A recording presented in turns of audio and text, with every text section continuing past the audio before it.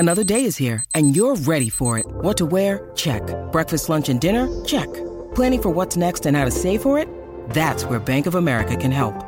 For your financial to-dos, Bank of America has experts ready to help get you closer to your goals. Get started at one of our local financial centers or 24/7 in our mobile banking app. Find a location near you at bankofamerica.com/talktous. What would you like the power to do? Mobile banking requires downloading the app and is only available for select devices. Message and data rates may apply. Bank of America N.A., member FDIC.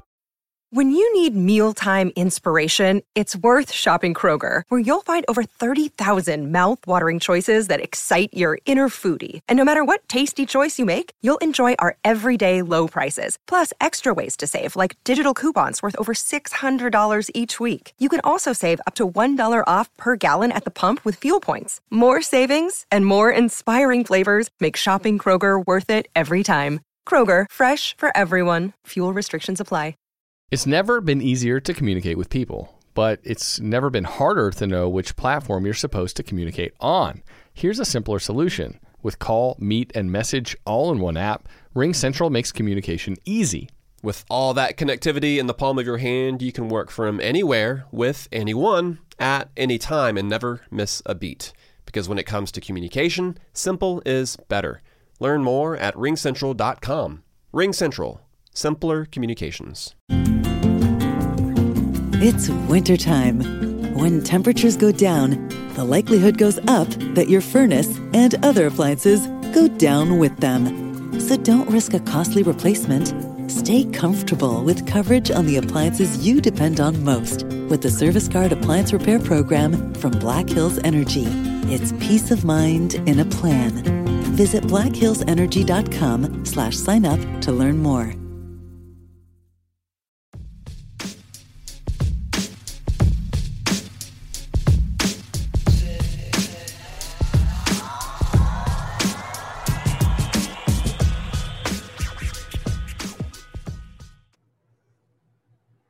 Welcome to the MLB Daily Podcast, your one-stop shop for daily baseball content.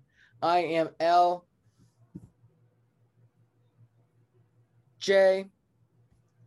LaFura, and alongside me, I've got Brandon Karam. We are a Belly Up Sports podcast. We are what they aren't. Brandon, how was your day? LJ, it was good. Was watching a lot of these games tonight, actually. There was a lot of intriguing finishes. Just overall, really solid start to the week. Yeah, I mean, we're going to, of course, go into all of these. However, there was a pretty clear standout game from this evening. The one we're, of course, going to lead off with, because just in case you guys were wondering, we double-checked for you guys. The Tampa Bay Rays are still legit. Like, Brandon, I'm pretty sure they're still good. I'm not 100% sure, but I'm like 95% sure that they're a legit contender now. Yeah, far and away the best record now after beating the White Sox tonight. They now have a 1.5-game lead on the best record in the league. They just get insane help out of the bullpen every single night. Tonight, Tyler Glasnow only able to go 4 innings, leaves due to a little bit of elbow inflammation. Let's go ahead and actually get the rundown first before we go too far. Sorry. Oh, yeah. That was partially how I set it up. That was my fault. But we're going to go into the top of the first here to get the scoring going as Austin Meadows rips a 2-run shot. And then the top of the third, Brandon Lau hits a solo piece to make this a 3-0 ball game. In the bottom of the third, Tyler Glasnow gets a little bit wild here and ends up allowing Luis Garcia to score the first run for the White Sox on a wild pitch. Brian Goodwin hits an RBI single later that inning to make this 3-2 Tampa. As Brandon mentioned, he leaves in the fourth with right elbow inflammation.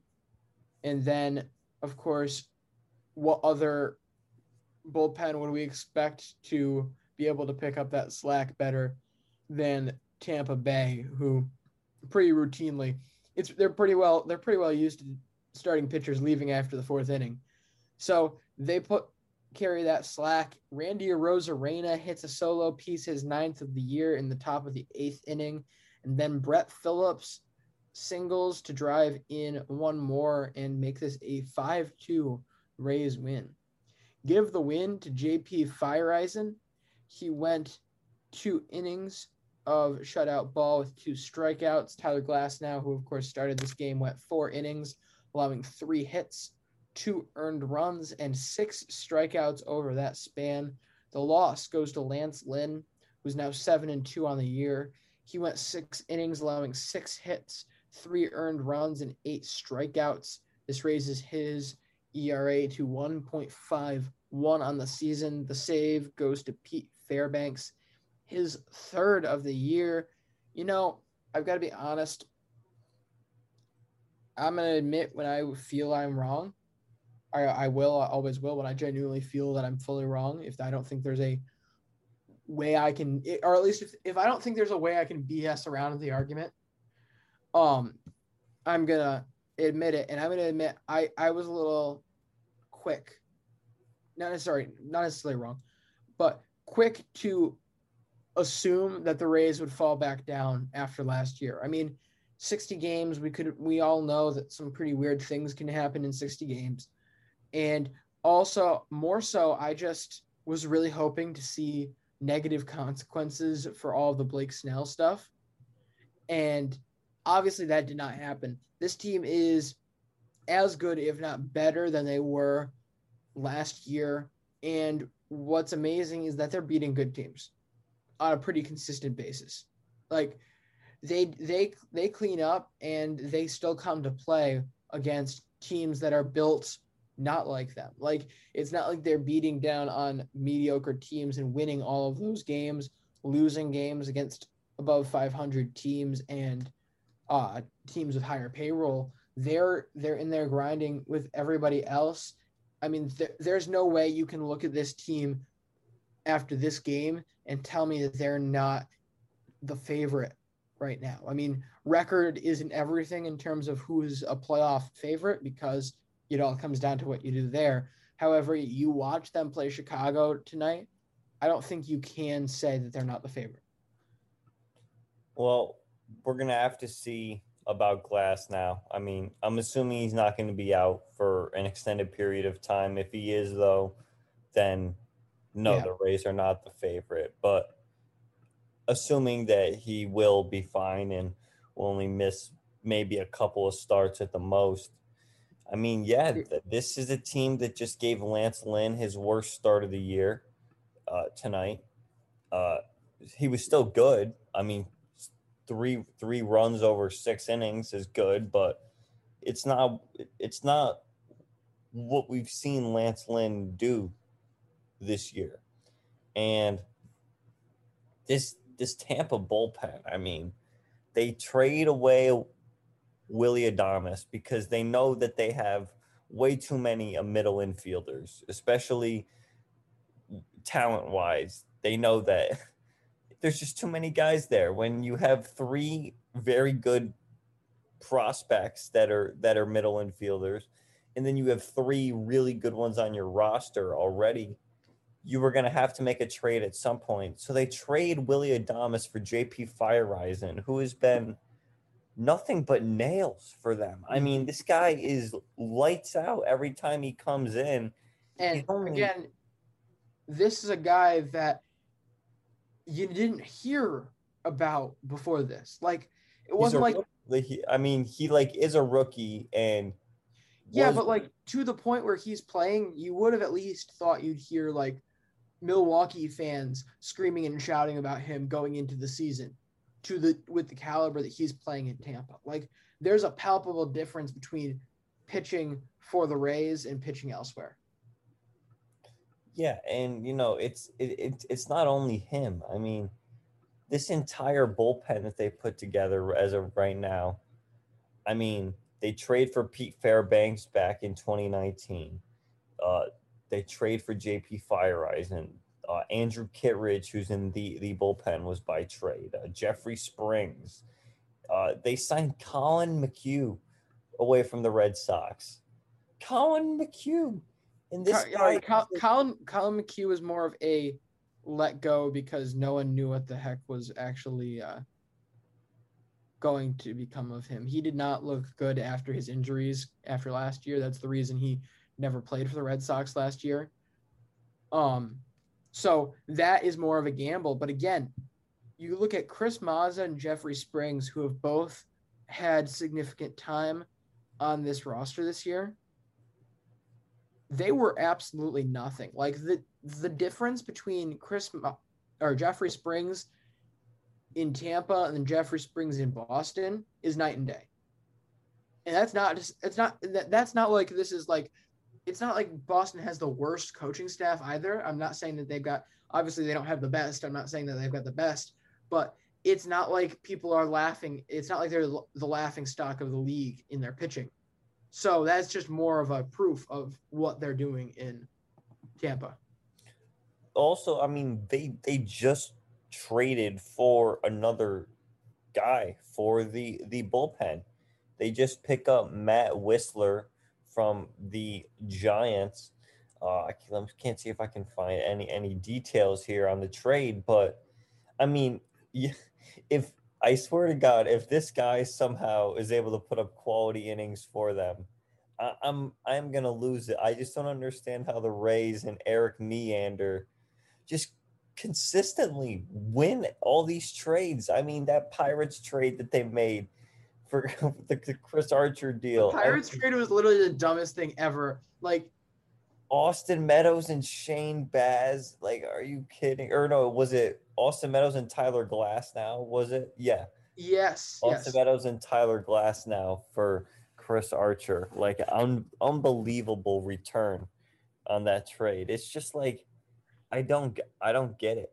How they are so good at just playing this game that they do. And, you know, it's really going to make teams question, you know, if the Rays can win consistently without doing anything in free agency and having a terrible payroll, like, why aren't more clubs just operating like them? Yeah, I mean, the thing is, outside of them and the Dodgers, what club has actually figured out how to operate like them? The Dodgers are the closest thing out there. However, I don't think there is a full-on group that is actually capable of doing what Tampa is doing right now. A lot of these teams are going to try, but they're not nearly going to be able to replicate the success, I don't think. No, the Dodgers and the Rays are pretty much like complete opposites, though, in the way that they operate, where the Dodgers this offseason just threw money at everything, really. I mean, Yes, but I mean from a organizational focus. Oh, yeah. Numbers focus. They're very, very similar in that regard. The difference, of course, being the Dodgers can spend money, so they can go and they can develop their system with the same mindset as the Rays, in addition to being able to go out and pay for whoever they want. It's kind of disgusting. Yeah, it's pretty unfair. Let me leave you with one more thing here, because this is something we were talking about right before we got on, and that is the log jam that you have with the middle infield, really just infield, because, I mean, third base, I've quickly gotten to the point where, like, middle infield is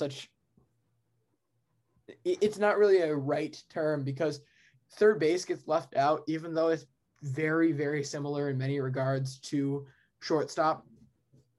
It has a little bigger arm. So you've got a lot of guys here, both in the upper ranks of your minors and your major league team, that are middle infielders, third baseman. You got a lot of good players between top prospects and these major leaguers. Could we see them go for some form of big play here? I'm not sure what the big play is, but you have basically, I think we were talking, it's like 6 guys for 3 positions right now.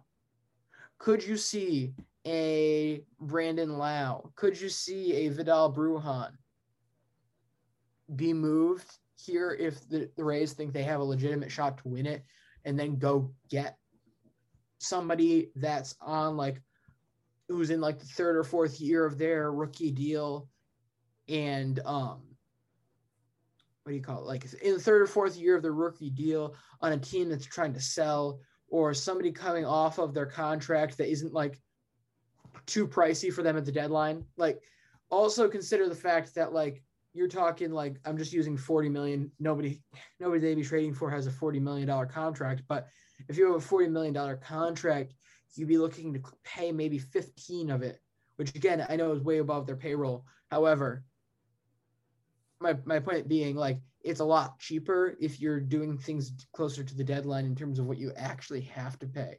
So they could make a play here. They've got pieces to make a play, even if it's just a 1-year rental play. They could do it and get away with it with how good this roster is. They could. I'm not sure what the target is. That's the thing. Yeah, and the problem is that they're like, you say a $40 million contract and they would only take on 15. If they take on $15 million, that would be their most expensive player by $3 million. Like it's again, just the way they refuse to pay anyone money. I mean, they didn't even want to pay Blake Snell $15 million.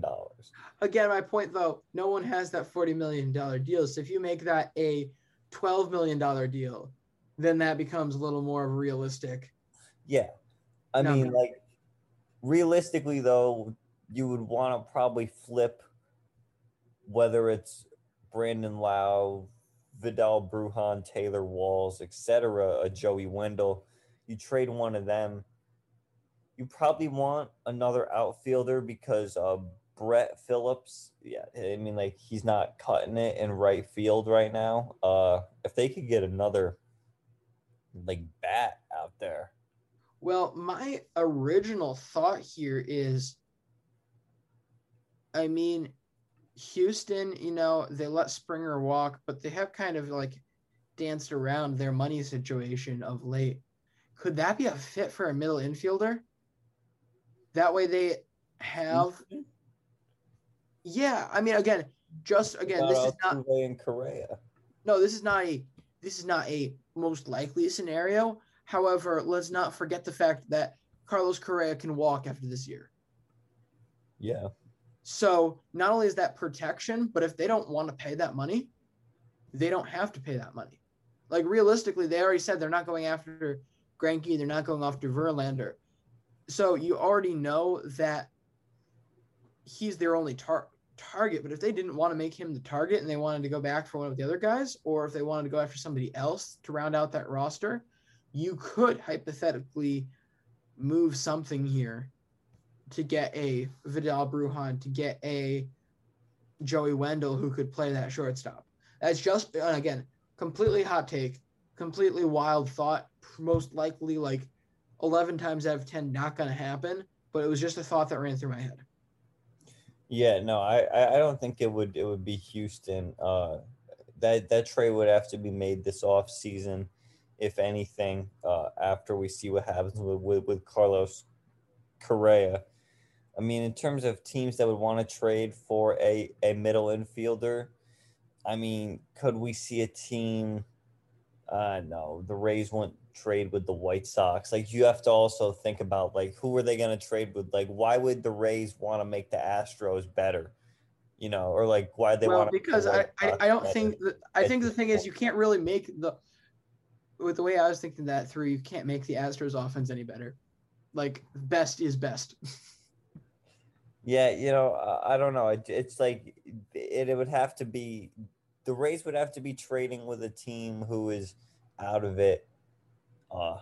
Yeah, it would have to be a team that's not competitive. Well, actually, we could again, wild scenario. I'm not sure if it would take just one of those top prospects. Yeah, it would probably take more than that. But can we free our man Byron Buxton? I don't think. No, he's so valuable. So valuable. It would have to take like a couple of those pitching prospects, Bruhan, like, I mean, Byron Buxton still has service time. Like, he still has 2 more years of control. Free Randy Dobnak. Oh boy. Honestly, no, they turned him into a top reliever. Let's be real. No, I mean, this is probably the most wild trade talk we've had so far. I didn't think we were going to be doing this before like 5 minutes ago, which is why I'm so incredibly ill prepared. But like the point being, like, they have a lot of resources if they wanted to go do anything that they can with it. If they wanted to make that final finishing move, they could. I don't even think that they operate like that. Like, they don't think about the one final finishing move. Like, they have their entire franchise like mapped out for the next 5 years. I mean, 5 years? Are you kidding me? They're already scouting preschoolers. No, like, they have a preschool scouting department. Realistically, because this is all they do, they just use up all their guys' service time when they have all the control of them, and you don't have to pay them anything. Mary redeemed a $50,000 cash prize playing Chumba Casino this year. I was only playing for fun, so winning this was a dream come true. Chumba Casino is America's #1 social casino experience. It's serious fun. With over 80 casino-style games to choose from, you too could win life-changing amounts of cash. Be like Mary. Log on to ChumbaCasino.com and give them a whirl. That's ChumbaCasino.com. No purchase necessary. Void where prohibited by law. 18+. Terms and conditions apply. See website for details. The voice in the preceding commercial was not the actual voice of a winner. You just sign 1-year deals in free agency that are very low risk. You sign the not good players in free agency.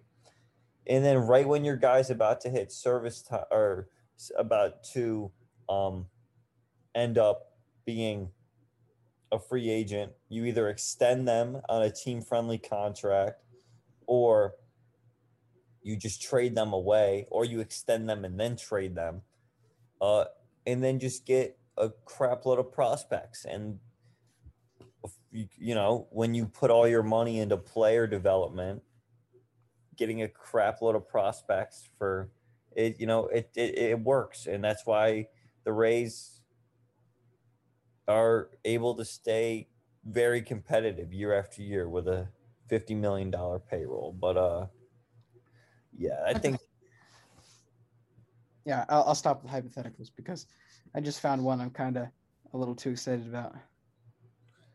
Well, shall we? Because we do have to do 2 Hall of Fame. Yeah, this is our double Hall of Fame special, and we've gone about 25 minutes on the Rays White Sox. So I'm going to just name drop Max Scherzer real quick, and we can move on. That's not happening. His contract is more than half of their payroll. It's like a quarter of their payroll, if you think about it from a deadline standpoint. It's not happening. Brandon, you gotta think big here, bud. We're in the middle of June. We don't have to actually take any form of trade deadline scenario seriously until July. This is the time to have fun. I'm just thinking. No, I get you're trying to have fun, but just like. Logic, man. Like, come on, the Rays. Like, think about how they operate. They would taking on any kind of like cash. Are you kidding me? They would never take on money in a trade. It's just like they just don't do it. Wander Franco for Garrett Cole, straight up. That way you have somebody who can actually play shortstop. And then they'll move Garrett Cole after that season just because they can't afford to pay the rest of his contract. Well, on to the Mets and the Cubs. We're scoreless till the bottom of the 4th when James McCann ropes a single and then Kevin Pillar doubles, and it's 3-0 Mets. Dom Smith homers in the bottom of the 5th to make it 4-0, and then Brandon Drury singles in the bottom of the 6th to make it 5-0. The Cubs get 2 home runs in the 7th from Anthony Rizzo and another from Patrick Wisdom. But that's the only 2 runs they get of the game, and they drop this one 5-2. The win for the Mets goes to David Peterson, who was very, very good tonight. 6 innings, 1 hit, no earned runs, 2 walks, and 3 strikeouts in the win. The loss to Jake Arrieta, 5 innings, 4 hits, 4 runs. Edwin Diaz, 13th save on the year, strikes out the side to end the game. All right. Well, next we have the Red Sox and the Blue Jays. On a side note, check it out at some point this week whenever I find time to write it. My article on trades that I really want to happen but never will, because I feel like I could have too much fun with this. Bottom of the third, we get our first scoring opportunity as Alex Verdugo drives in Kike Hernandez to put Boston up 1-0. And then in the top of the ninth, Matt Barnes comes in to close out this game and gives up the 22nd home run of the year to Vladimir Guerrero Jr., his 4th home run in 4 days. This sends us to the bottom of the ninth, where the Red Sox get the first 2 runners on, and then later in the inning, Rafael Devers hits a signal off the Green Monster to bring in Alex Verdugo and walk the game off. The Red Sox, of course, winning 2-1. Give the win to Matt Barnes. He went, of course, that 1 inning, allowing the 1 earned run, but struck out the other 3 batters he faced. The loss will go to Rafael Dolis, who, of course, blew that game with only being able to make 1 out in that inning.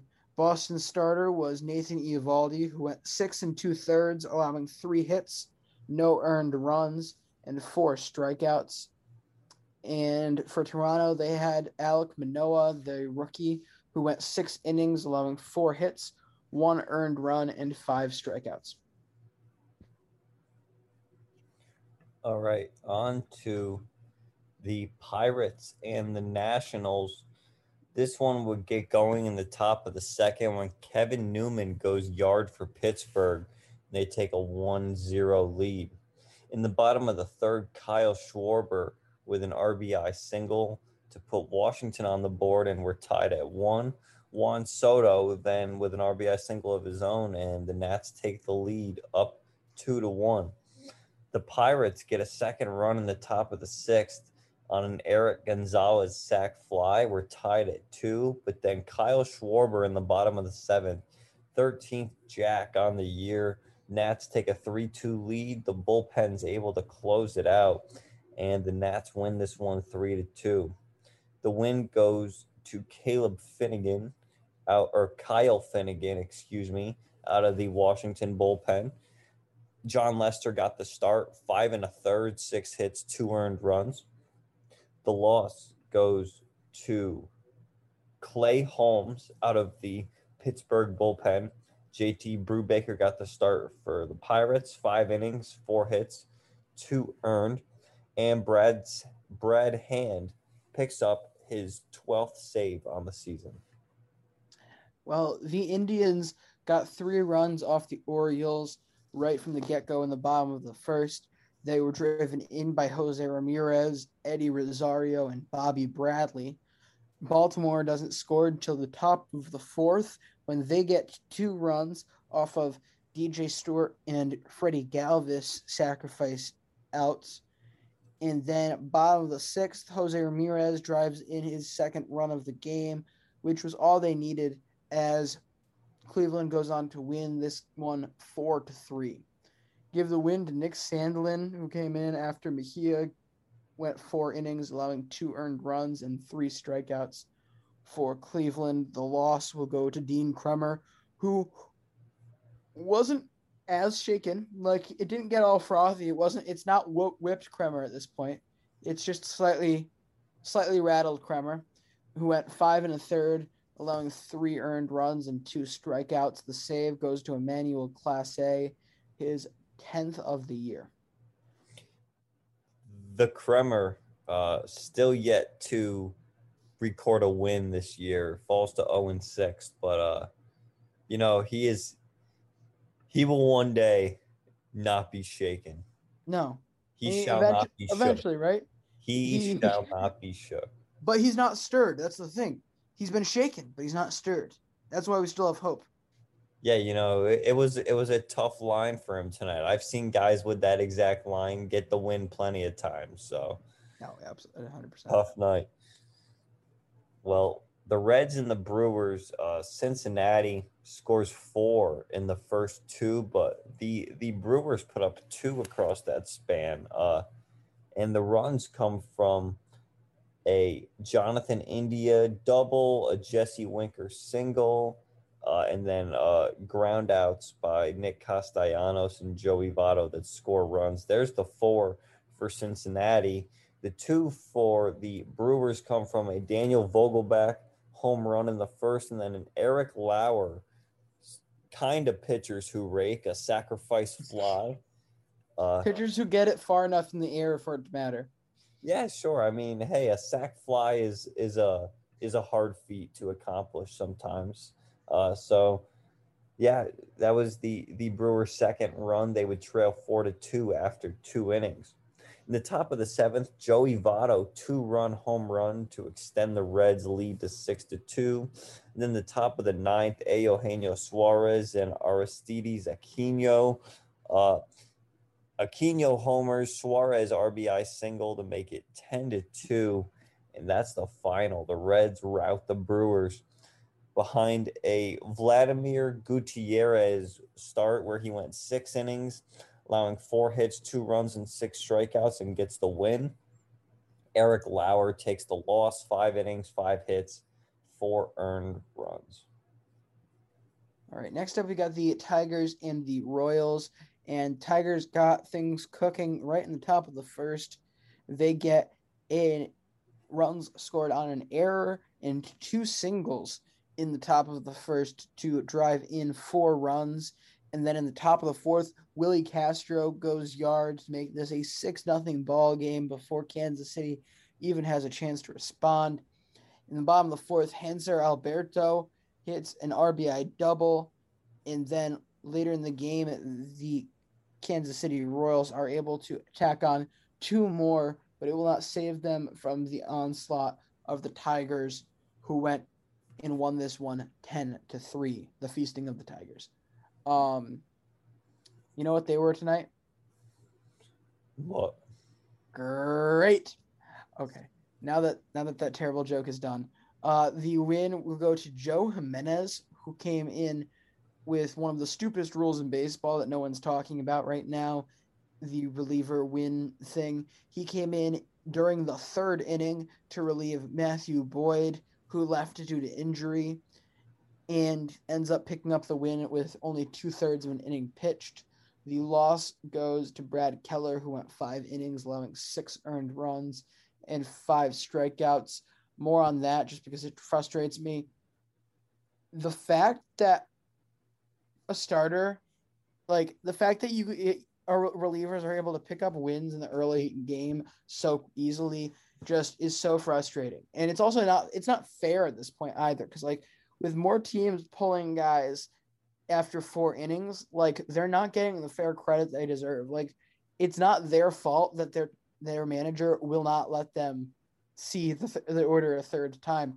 If you're making it through 4 innings and kept your team in a winning position, why is that any different than going so much different than going 5?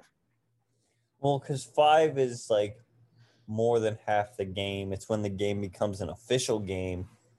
And yes. Also, I mean, I think that this just goes to show how stupid the win stat is. Like people are finally starting to realize like maybe this isn't like a good stat, especially when the official score in some cases where like if both starters fail to go 5 innings, then the official scorer ends up choosing who gets the win based on which pitcher had the largest impact to the game for the winning team.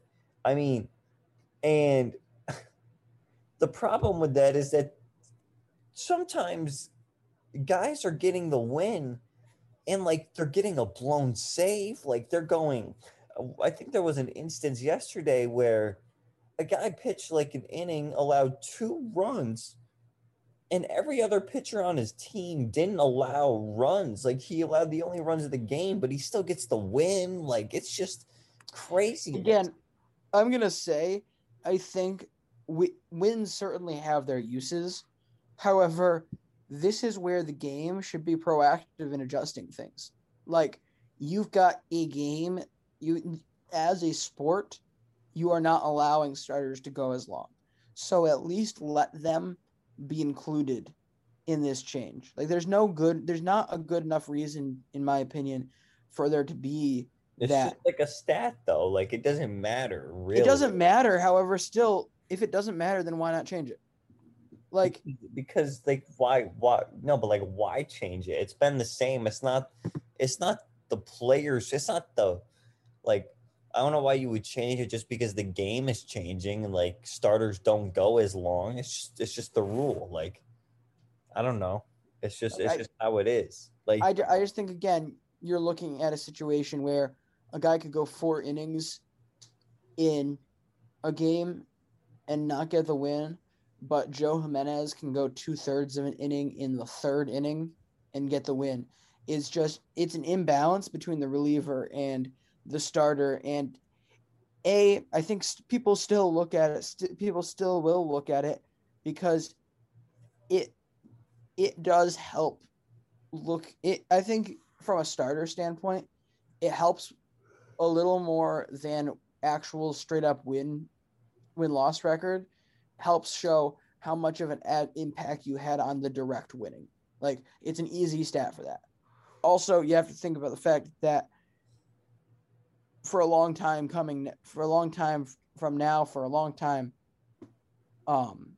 fantasy baseball will still be using the win stat in a lot of ways.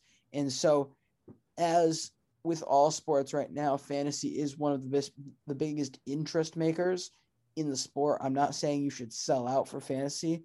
However, the competitive balance aspect of that is an advantage to doing it. Yeah, I don't even think this is why I said one of the worst things that people aren't talking about. There's a lot worse things in baseball that people are talking about, but like, if all of those things were magically fixed, this would be what would get talked about next, I think. Really? Like, if all the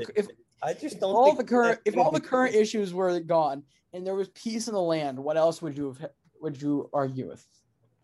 Well, that's when I mean, like, what, it depends how many of these issues are being solved. Everything is fixed. Everything's fixed. It's like Thanos' snap. The financial system in the league is fixed. Good. It's all good. Owners want to spend money.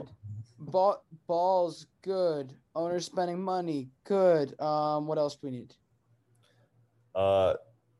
So the ball isn't getting affected based on the free agent class every year. Good. No, good. Okay. So yeah, I mean, if all the things that people people are going to find things to complain about. So if the things that people are complaining about now weren't there, I think this would get talked about more. All right, on to the Marlins and the Cardinals. This one, the Cardinals score first in the bottom of the 2nd on an Edmundo Sosa RBI single to make it 1-0 St. Louis. Jazz Chisholm comes back in the top of the 3rd and rips a 2 RBI single to give Miami the lead. Paul Goldschmidt ties it in the bottom of the 5th with a single of his own, and it's 2-2. In the bottom of the 8th now, the Marlins call on Dylan Floro, and Tyler O'Neill rips a RBI double off the top of the left field wall, just missed a home run. That makes it 3-2 St. Louis, and then Paul DeJong comes through with like what was essentially a swinging bunt down the first base line, a very weak ground ball with runners on 2nd and 3rd and 1 out that allowed another run to score to make it 4-2 St. Louis. Alex Reyes comes on and closes it out. The Cardinals win 4-2. The win goes to Giovanni Gallegos, who pitched the 8th inning for St. Louis. Adam Wainwright tonight went 6 innings, 2 earned and 6 Ks. The loss goes to a Dylan Floro. The start for Miami went to Braxton Garrett, 4 1/3, 7 hits, 2 earned, and 3 strikeouts. Alex Reyes picks up his 17th save on the year. Season ERA drops to 0.84.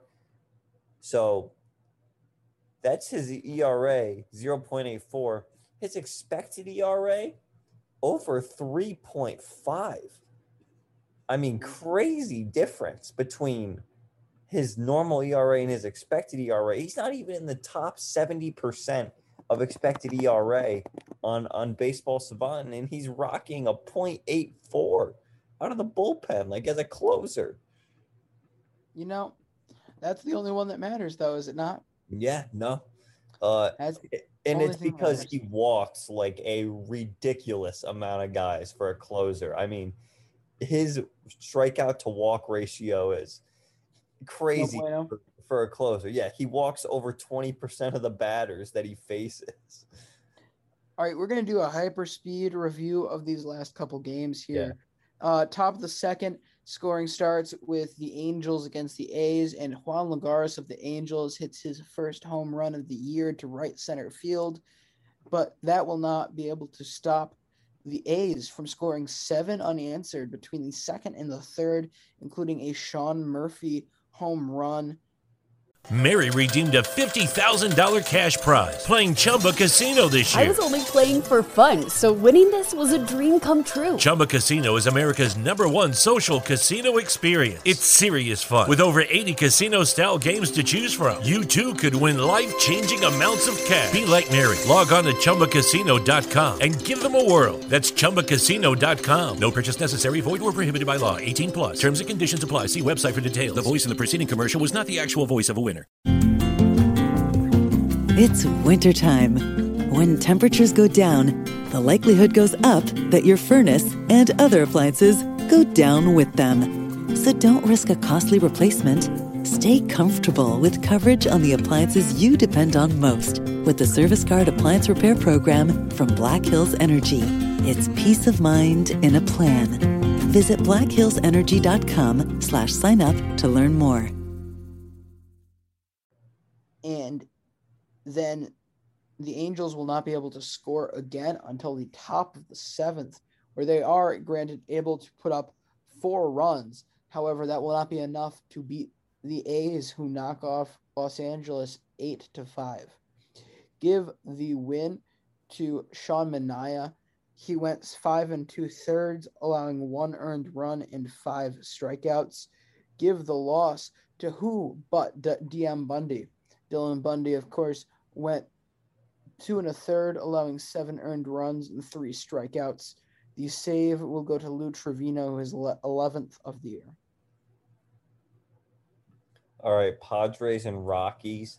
Colorado gets on the board in the third on a Trevor Story single. CJ Cron homers in the 7th to make it 2-0 Colorado. Ryan McMahon hits a double in the bottom of the 8th to make it 3-0. Trent Grisham, though, top 9, goes yard to make it 3-2. The Padres pull within 1, but the Rockies are able to get out of it, and they win 3-2. Austin Gomber takes the win. 8 innings, 3 hits, no runs, 4 strikeouts, completely shut down the San Diego lineup tonight. Was sensational. The loss to Dinelson Lamet, 4 innings, 4 hits, 1 earned, and 3 strikeouts for him. Daniel Bard gets his 9th save, allows that 2-run homer, but is able to get the job done, getting Fernando Tatis Jr. to pop out to end the game. All right, next up we have the Twins and the Mariners.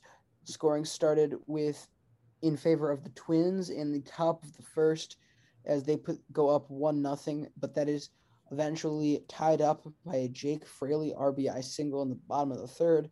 In the top of the fourth, the Twins get 2 homers, one from Alex Kirilloff, his 5th of the year, and then the first of his major league career to Gilberto Celestino, who played part of his minor league career only about 40 minutes from Brandon and I down in Troy with the Houston Astros Tri-City Valley Cats back in 2018. Anyway, from there on, it is all Seattle as they're able to score twice in the bottom of the fifth, and then a Jacob Bowers home run in the bottom of the eighth puts them ahead for the win 4-3. Give the win to Paul Sewald of the Mariners. This is after Marco Gonzalez went 5 innings, allowing 3 earned runs and 5 strikeouts. The loss will go to Hansel Robles, who went an inning, allowing that 1 earned run off the home run. And Kenta Maeda got the start, going 4 innings, allowing 1 earned run and 7 strikeouts. The save will go to Steckenrider, his first of the year. All right, Giants and Diamondbacks.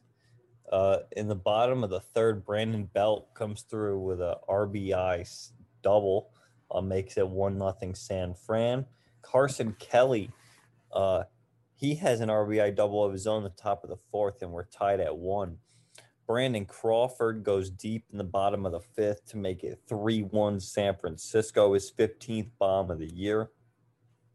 Carson Kelly responds again with a home run, a solo shot, his 8th of the year to make it 3-2 now. The Diamondbacks still trailing.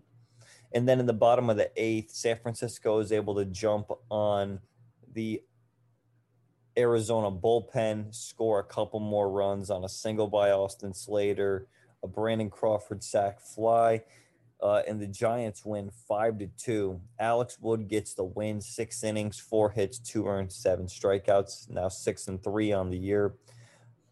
Matt Peacock takes the loss for the Diamondbacks, 5 innings, 10 hits, 3 earned, and 3 strikeouts. Jake McGee gets his 13th save on the year, and Arizona has lost 11 games in a row now. And to wrap it up, we have the Phillies and the Dodgers. Philadelphia opens up the scoring in the top of the first with a Bryce Harper RBI single. Then the Dodgers are able to get on the board in the bottom of the fourth with a Will Smith 2-run home run to take the lead, his 7th on the year. Chris Taylor homers in the next inning to make it 3-1. The Dodgers bullpen is able to shut down Philadelphia for the last 8 innings after allowing that run in the first, and the Dodgers win 3-1. Give the win to David Price, who also goes 2/3 of an inning, pitched the last out of the 3rd inning, and then the first out of the 4th inning. Now 2-0 on the year. The Dodgers use 7 pitchers tonight, and they combine to only allow that 1 run. The loss goes to Spencer Howard of Philadelphia, 4 innings, 2 hits, 3 earned. And Kenley Jansen with his 16th save on the season. All right, I will run through my parts of the PPP and not PPP. Yeah, I don't have any, so it's all real you. Quick. All right, so it's all me. Mitch Moreland, always a Gold Glover. Mitchie 2 bags, hit his 1,000th career hit today, so props to Mitch Moreland. Also props to the entirety of the Tigers bullpen, as they certainly faced adversity in this game. We talked a little bit about Matthew Boyd leaving in the 3rd inning here with an injury. I'm not sure exactly what it was, but they also had Alex Lang for them out of the bullpen, who also fell in this game. So that is not only a lot of innings to eat starting in that 3rd inning, but a lot of instances where guys had to warm up very quickly. So props to them for being able to figure it out. You know, it's really not as easy as people would think to be able to take that many innings and still be a functioning bullpen in the days coming up, as well as to be able to pitch well, to be able to win this game with all of these surprises. For Joe Jimenez to be able to come in and finish out that game without having any inning, without having any real sign before a couple of moments before they were going to have to pull him and before the trainers were starting to worry about him that he would have to go. Same thing with Funkhauser after Lang left. Like, these aren't parts of innings where these guys would be expecting to have to come out. So props to them. As for the not PPP, Cleveland is just not in a great spot here. You know, if you have missed the news, Shane Bieber will be going to the injured list now. I have not seen Brandon, have you seen a timetable for return? I have not. I don't think that there is one yet. I think that they need to possibly run a few more tests, but it's like a weird kind of shoulder, a muscle thing. Yeah, he's currently on the 10-day IL, which again isn't that bad, but he's only going to be out for 10 days, though. He could be out for much longer than that. Absolutely. And the other thing with that, too, is, like, realistically, that is a huge morale boost. I don't even know why I said realistically there. I'm a little tired right now. That is a huge, like, kick in the pants to this team who is performing very well at this point.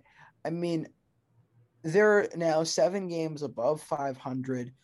If this was a team we weren't expecting much from, this is a team that doesn't have a world-beating offense. They are currently 24th in runs, but have been able to get by with a lights-out bullpen, lights-out end of the game guys, and some really good pitching from their top guys. But now you've got Zach Plesac out and on the IL. You've got Shane Bieber out on the IL. Shane Bieber, a guy who is one of the best pitchers in the league.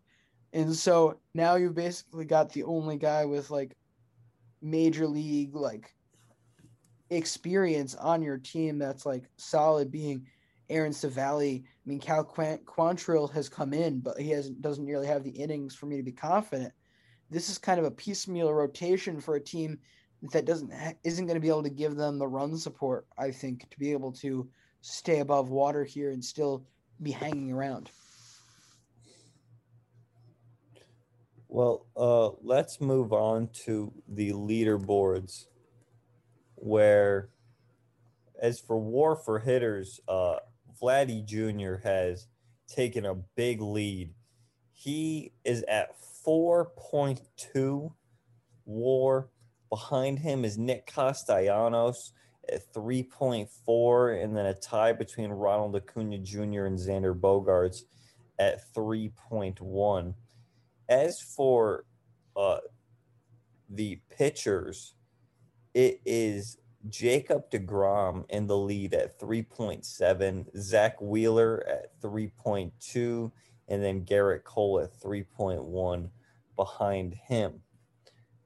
For batting average, it is still Nick Castellanos at 357. Home runs is Vladdy Jr. at 22. RBIs is Vladdy Jr. at 56. On base percentage and slugging percentage is both Vladdy Jr.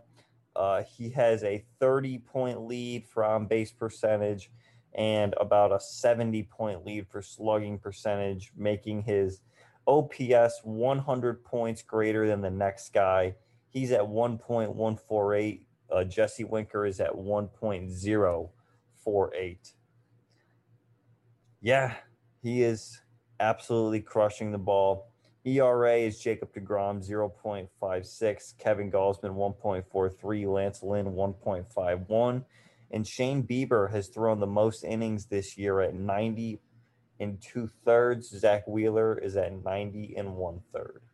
That might explain why his shoulder is about to fall off. Yeah, I believe he's also he's tied for the most starts made this year at 14 as well. Wow. Well, it is about time for the double Hall of Fame special. Of course, we missed our Hall of Fame selections for the MLB Daily Hall of Fame last week, but we will be very glad to pick them back up again this week and do a double feature. Again, to remind all of you who forget and anyone new who's joining us that we are every week going to pick one player from each team to be a nominee to be narrowed down for the MLB Daily Hall of Fame. The only rules are that there are no rules except the fact that they have to be an active member of the organization. So a coach, front office member, player from this team, all fair game. We don't have to have good grounds to choose them. There have been instances here where the majority of our reasoning for picking guys has been entirely off the field stuff. I can think of 2 power hitters that are already in the nominations that joined us more for their antics in the dugout than they did for their play on the field, or at least close to that. And I wasn't even mentioning Zach Greinke, actually, now that I think about it. Yeah, we certainly are big fans of power hitters who also love to just screw around with their teammates. But and a little bit of bullying of Raimel Tapia. Yes, but as for the 2 teams we're doing today, the first one we're doing is the Philadelphia Phillies, which is an interesting group of players, LJ, because you have a lot of talented guys on this roster, but to me, there's just not a lot of personality.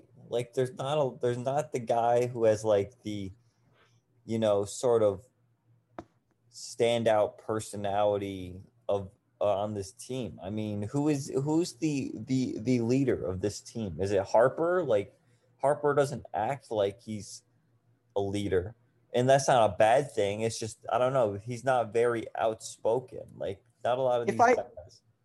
If I had to guess, I would imagine it's either Andrew McCutchen or JT Realmuto, or I could easily see Bryce Harper as well.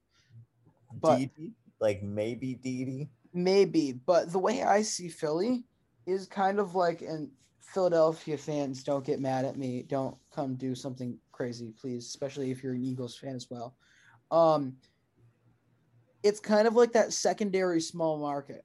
And it operates very similarly because of the teams having so much history. Like the Phillies are a pretty big name brand. Like we were talking about that yesterday, big names in baseball. People know the Phillies, even though they haven't like had winning runs since the early part of last decade. It's a National League team that people know. They play the Braves and the Mets, which people know. So they're pretty big in that. But part of being a big market team, something you see with the Red Sox, something you see with the Yankees, is a lot of time the team brand, the uniform, all of that washes away the personality of guys. That's why a lot of times you see so much cool, like guys, once they leave the pinstripes, seem so much cooler. Like they just show a lot more personality, and it's not necessarily something that the team is like keeping away, but like there's a very proud air to the team and the team history and the team legacy that I think kind of washes guys out. I mean, the same thing happened with Mookie Betts. He went to the West Coast and basically became a movie star, gained this movie star attitude where he was just kind of this quiet, like laid back guy that bowls in Boston. Like you just didn't hear, like he became a much more exciting person once he went to LA rather than Boston. So I think that's part of what you see here. But you're right. This is a lot of quiet players that are the top guys. I mean, as Bryce Harper's gotten older, he's only become more quiet, less outspoken. But I'm not sure what the leadership is there. It very well could be, and he could just kind of just be hiding from the media because everyone inexplicably hates him. Yeah, but in terms of guys that I would be willing to pick here, in term, I don't think we've really made a pick yet where it was like, I mean, I guess other than a Jesse Winker, but where it was like, all right, like we're picking this guy because he's the best player on his team. And I mean, Bryce Harper gets a lot of crap from people for no reason, for really only because he got paid a lot of money. And they expect him to somehow recreate what his 2015 season was, where he would put up a 198 OPS plus. I mean, that is an insane number to be at for a season. And just a like quick reminder, Harper is still an amazing hitter. I mean, like, people seem to forget that this guy is consistently one of the best players in the league. I mean, I don't get it with him, but I would pick him. I would pick Zach Wheeler based on what he's been doing this year. I certainly think that it's cool what a JT Real Muto brings to the plate. Him being not only a no pun intended catcher, he's a great catcher, fantastic hitter, but also is one of the fastest players in the league too, which for a catcher, like, you never see that. So I think that that's really cool. Archie Bradley has like always been kind of a wild card out of the bullpen. I mean, he hit a triple in a playoff game, which not a lot of closers can say that they have done that. Yeah, I don't know. I think it's going to be between Harper, Wheeler, and Real Muto for me. Honestly, out of those guys, I mean, honestly, the first guy that popped in my head, he was on my favorite picks group, and that is Bryce Harper. Bryce Harper is an absolute mammoth of a baseball player. And again, just to hit home, like, he doesn't deserve the treatment he's gotten since that year. Like, you can't Mary redeemed a $50,000 cash prize playing Chumba Casino this year. I was only playing for fun, so winning this was a dream come true. Chumba Casino is America's #1 social casino experience. It's serious fun. With over 80 casino-style games to choose from, you too could win life-changing amounts of cash. Be like Mary. Log on to ChumbaCasino.com and give them a whirl. That's ChumbaCasino.com. No purchase necessary. Void where prohibited by law. 18+. Terms and conditions apply. See website for details. The voice in the preceding commercial was not the actual voice of a winner. Start a journey, not a fad. Kick off your fitness journey with up to $500 off Peloton Bike, Bike Plus, or Tread packages. Choose the package that will take your training to the next level with accessories like our cycling shoes, heart rate band, non-slip grip dumbbells, and more. Join now and you'll see why 92% of households that start the year with Peloton are still active a year later. All access membership separate. Offer ends January 8th, 2023. Excludes Bike, Bike Plus, and Tread Basics. See additional terms at onepeloton.com. It's almost impossible for somebody to replicate that isn't like doing something wrong. Like to surpass that, which really is what everybody wanted. They're assuming that he's going to top an 1100 OPS. Like, you don't just do that over 100 some odd games. You don't do that to begin with very often. But I'm also kind of shocked, and I think it's mostly because of his outlook in the social media sphere, the overall narrative that's now taken shape into in the general media. And that's the fact that he's only gotten MVP votes on three occasions is insane to me. I mean, you look at this guy, and he has been consistently in the high 800s of OPS plus or 900s his entire time. Like 2020, 900. If we look at OPS plus, he's been above his lowest season since 2016 was a 133. And yet he has 3 All-Stars since his MVP out of now 5 years. Granted, only one of those years an actual miss. He should have made it in 2019 also. Yeah, like that. I don't know how you can look at that stat line for the year and then be like, oh, how is he not an All-Star? That makes no sense. If people are really going to nitpick batting average that much, then I don't really want to be in this conversation. But yeah, I mean, this is one of the best players of our generation that everybody just kind of decided not to like. And just because he got paid. And it's not even just because I don't even know if it's just because he got paid. Brandon, I genuinely feel like it started before that. It started before he left Washington. Like after 2016, everybody decided, okay, maybe it's because you had Trout that is on like that same kind of career area of when they came up and all. Perhaps it's like you have Trout now, and it's pretty clear that he's like the best player in the world, and it's not Harper. Harper, the guy who was touted to be the best baseball prospect we're going to have in a decade. Why isn't he that? That's because he's trash. He's a bust. And everybody just decided to hate. There's a lot of hate online, and it should not go Bryce Harper's way. He is awesome. If we wanted to throw a couple other names out there in addition to the very good second options that you put up there, currently easily the most outside pick, and certainly not the best player on this team. How about former USA qualifier man Luke Williams? Just a thought. We talked about them a bit. He's had himself a hell of the last 10 days. Yeah, he's currently got a 1,200 OPS in 10 games, career games.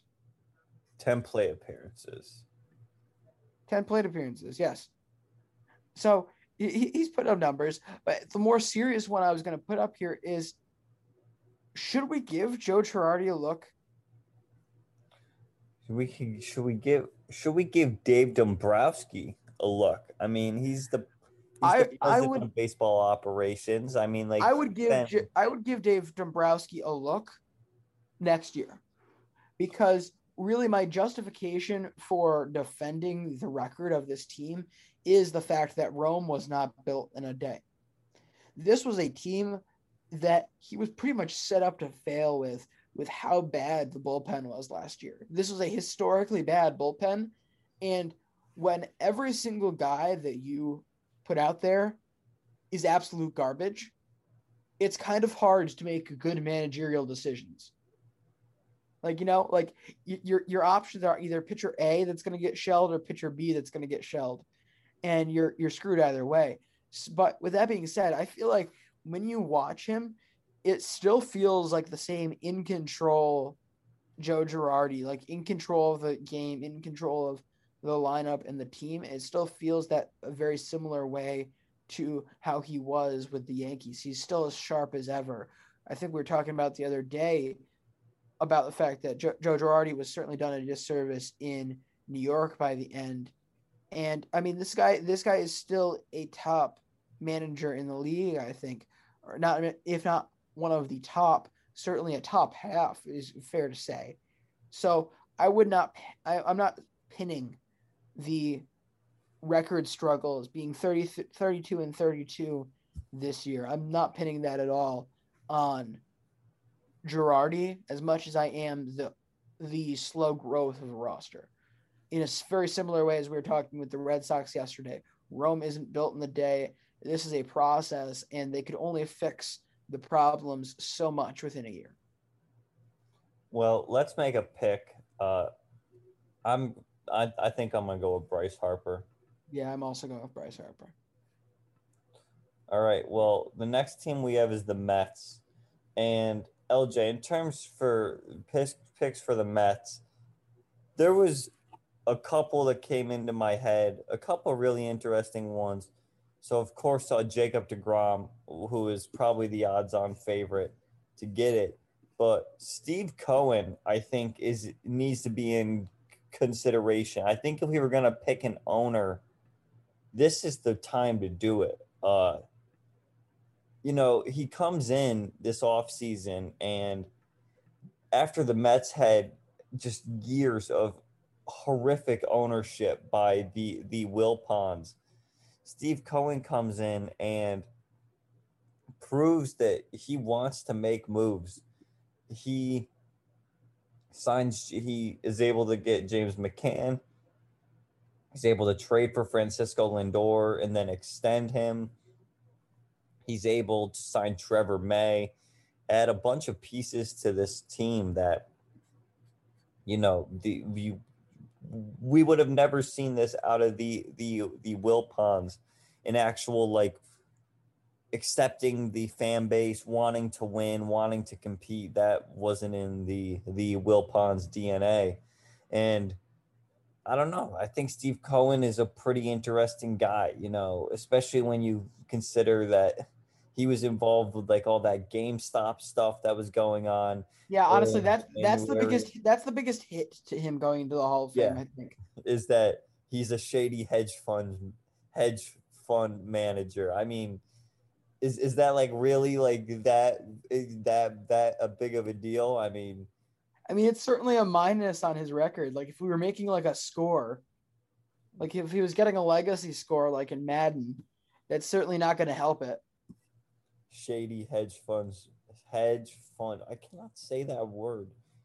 Was he even part of the hedge funds, or was it? Yeah. Because I know for a fact he was an owner of Robinhood, which was the big issue, was that he shut down Robinhood so people couldn't buy GameStop. Yeah, no, it was he basically just like bailed out all of his boys who were that's what I was asking. I couldn't remember if he had any actual skin in the hedge fund or if he just knew a lot of people, like he had connections within the hedge funds that he was trying to save. No, so he runs his own called Point 72 Ventures, and they were kind of involved, but he really helped out his buddy though. So yeah, but all right, other than the stock talk, Jacob deGrom is a pretty, it's not like we can say much about him. We have named more episodes, I'm pretty sure, after him than any other player.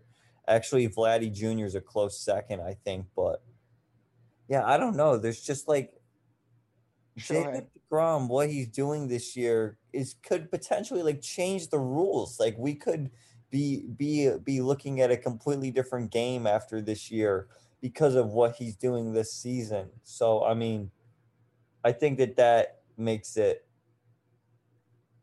I don't know, that makes it easy for me. But what's your take on this?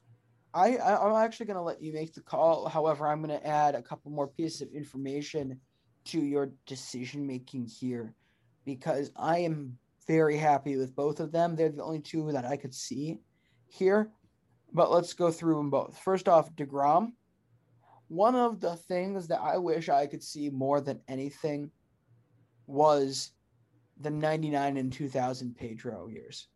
Like, I would kill to be able to live through those, live them, be able to see him in a Red Sox uniform, absolutely dominating every single person that he came up against.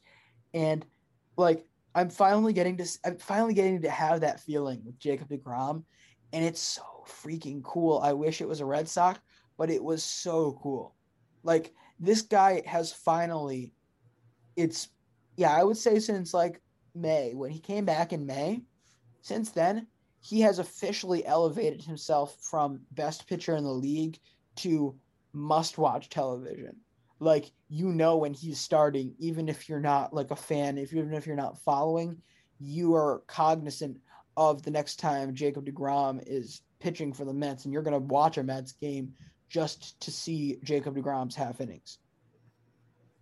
So yeah. I'm having a great time getting to have that experience for once. As for Steve Cohen, all I have to say, the black jerseys. He brought back the black jerseys.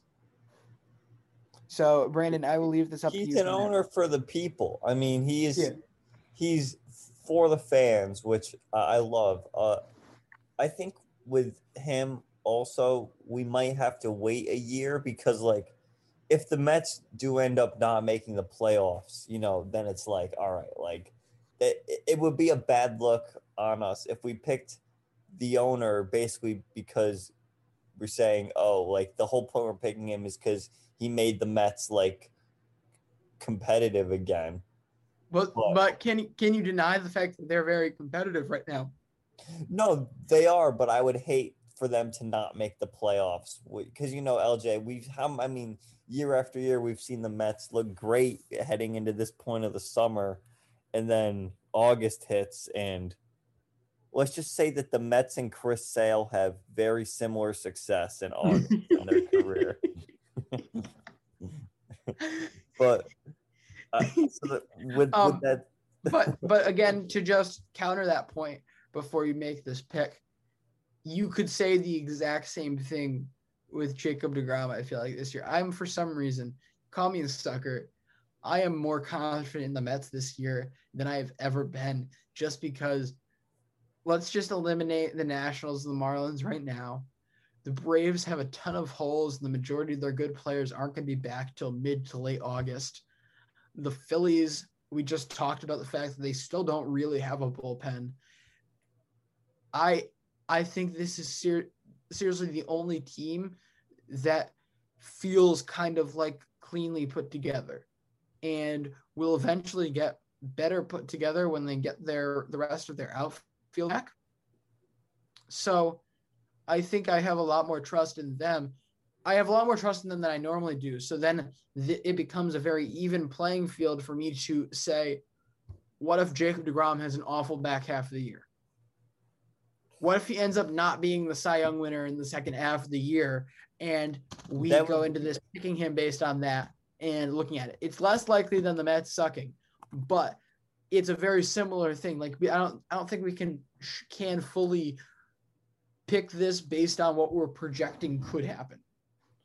I think my point was that because he would be like the first executive that we picked, right? So he'd be one of the only executives that we picked. Like, the point of the executive role is to set your team up for success. But either way, I think the momentum shift that he's made this year certainly does do that. Again, I'm not picking either side. Honestly, I couldn't pick this. That's why I'm making Brandon. But the momentum shift towards being a positive franchise that's looking to win, the direction of the franchise has been such a crazy radical shift this year for the better, that even if they do miss the playoffs, they're going to be put in a better situation than they have any other year recently. You know what? I'm going to end up picking Jacob deGrom here, and I'm going to tell you why. As an owner, you can put the team in the correct direction. You can put them on the right track. But at the end of the day, the players have to go out there and they have to perform if you want to win. It comes down to the players at the end of the day. And I would feel stupid to not pick Jacob deGrom, especially with the season that he's having. It's weird that we had both Mets and the Phillies and we both picked their star player, but it's also like those guys are so important to their team and they're just fun to watch. Like, if I'm picking guys for a Hall of Fame, you want to pick guys that are fun to watch. You watch Bryce Harper hit, you watch Jacob deGrom pitch. You can tell that they are very good at what they do just by only watching them for a couple of minutes. Like, I don't know, watching Bryce Harper hit the ball 1,000 miles an hour off the wall and then watching Jacob deGrom just make someone look silly. I mean, it's entertaining as a baseball fan. It's what we want to see. It's what, gets us excited. It's what brings us to the ballpark. So to end this episode on a good note, we're picking Jacob deGrom. As a Yankees fan, I'm supposed to not like the Mets, but they're just such a likable team now that I will be secretly supporting them when the Yankees are out of contention. I mean, again, I'm not trying to make this a shot at the Yankees. I mean, the Yankees have their own kind of fan thing going on. However, New York fans in other sports can be a bit rough. However, right now, the team and the fan base is kind of giving you that golden retriever vibe. So until they get success, they're going to be a lot of fun to root for. Once they get success, this could be insufferable. It's like the Knicks already being. Oh, it's already so bad. I went from laughing at the Knicks to actually hating the Knicks in 1 year, and that's just because they made the playoffs once. That's how bad it is. So at college, like I'm friends with a bunch of Knicks fans, and like during the season, like I was like feeling like I was like really trying to support them. I'm like, this is awesome. Like, you know, you guys haven't seen this in so long, and like really like feeling for this Knicks team. And then I see like the Garden during the playoffs and just the way the fans are acting. Trae Young made these people go insane. Like he literally drove people insane. Like these people, he is so rent free in their head. It's unbelievable what like Trae Young playing that like sort of villain role is what. He is a villain, so like it fits. If the shoe fits, wear it. Let me just say, he was the perfect guy to be like that first guy back in MSG at full capacity. Yeah, because he's a whiny brat and he can let them have something to whine about. But you know, you're right. It's like one of those things, and it's a thing too where like MSG might be probably is a top 5 sports venue in America. Easily. In like, just if you look at the scope of it, like you just stand there. I think you can say that even without knowing the full history of the building, like without knowing what the Garden is, without knowing so many of the great games, the history of the Big East there, everything that drives me to it, at least, that makes it powerful. You can see how great it is. The fans don't do it justice. The team doesn't do it justice. I feel worse for the stadium than anything else. Yeah, because I certainly don't feel bad for James Dolan. No. Geez, talk about bad ownership. And actually, I feel bad for Derrick Rose. First place MVP vote. D Rose and Thibodeau are the most lethal combination in the NFL, the NBA, but we are an MLB podcast, so. Yeah, well, thank you for listening to this MLB podcast, this episode of MLB Daily Podcast. Be sure to check us out on Twitter at MLB Daily Pod. Check out our trivia game. LJ and I are on Twitter. I'm at Brandon_Karam. He's at LJ_VP_La Fiora. That's going to do it. Thank you for listening, and we'll see you tomorrow. See you mañana. Mary redeemed a $50,000 cash prize playing Chumba Casino this year. I was only playing for fun, so winning this was a dream come true. Chumba Casino is America's #1 social casino experience. It's serious fun. With over 80 casino-style games to choose from, you too could win life-changing amounts of cash. Be like Mary. Log on to ChumbaCasino.com and give them a whirl. That's ChumbaCasino.com. No purchase necessary. Void or prohibited by law. 18+. Terms and conditions apply. See website for details. The voice in the preceding commercial was not the actual voice of a winner.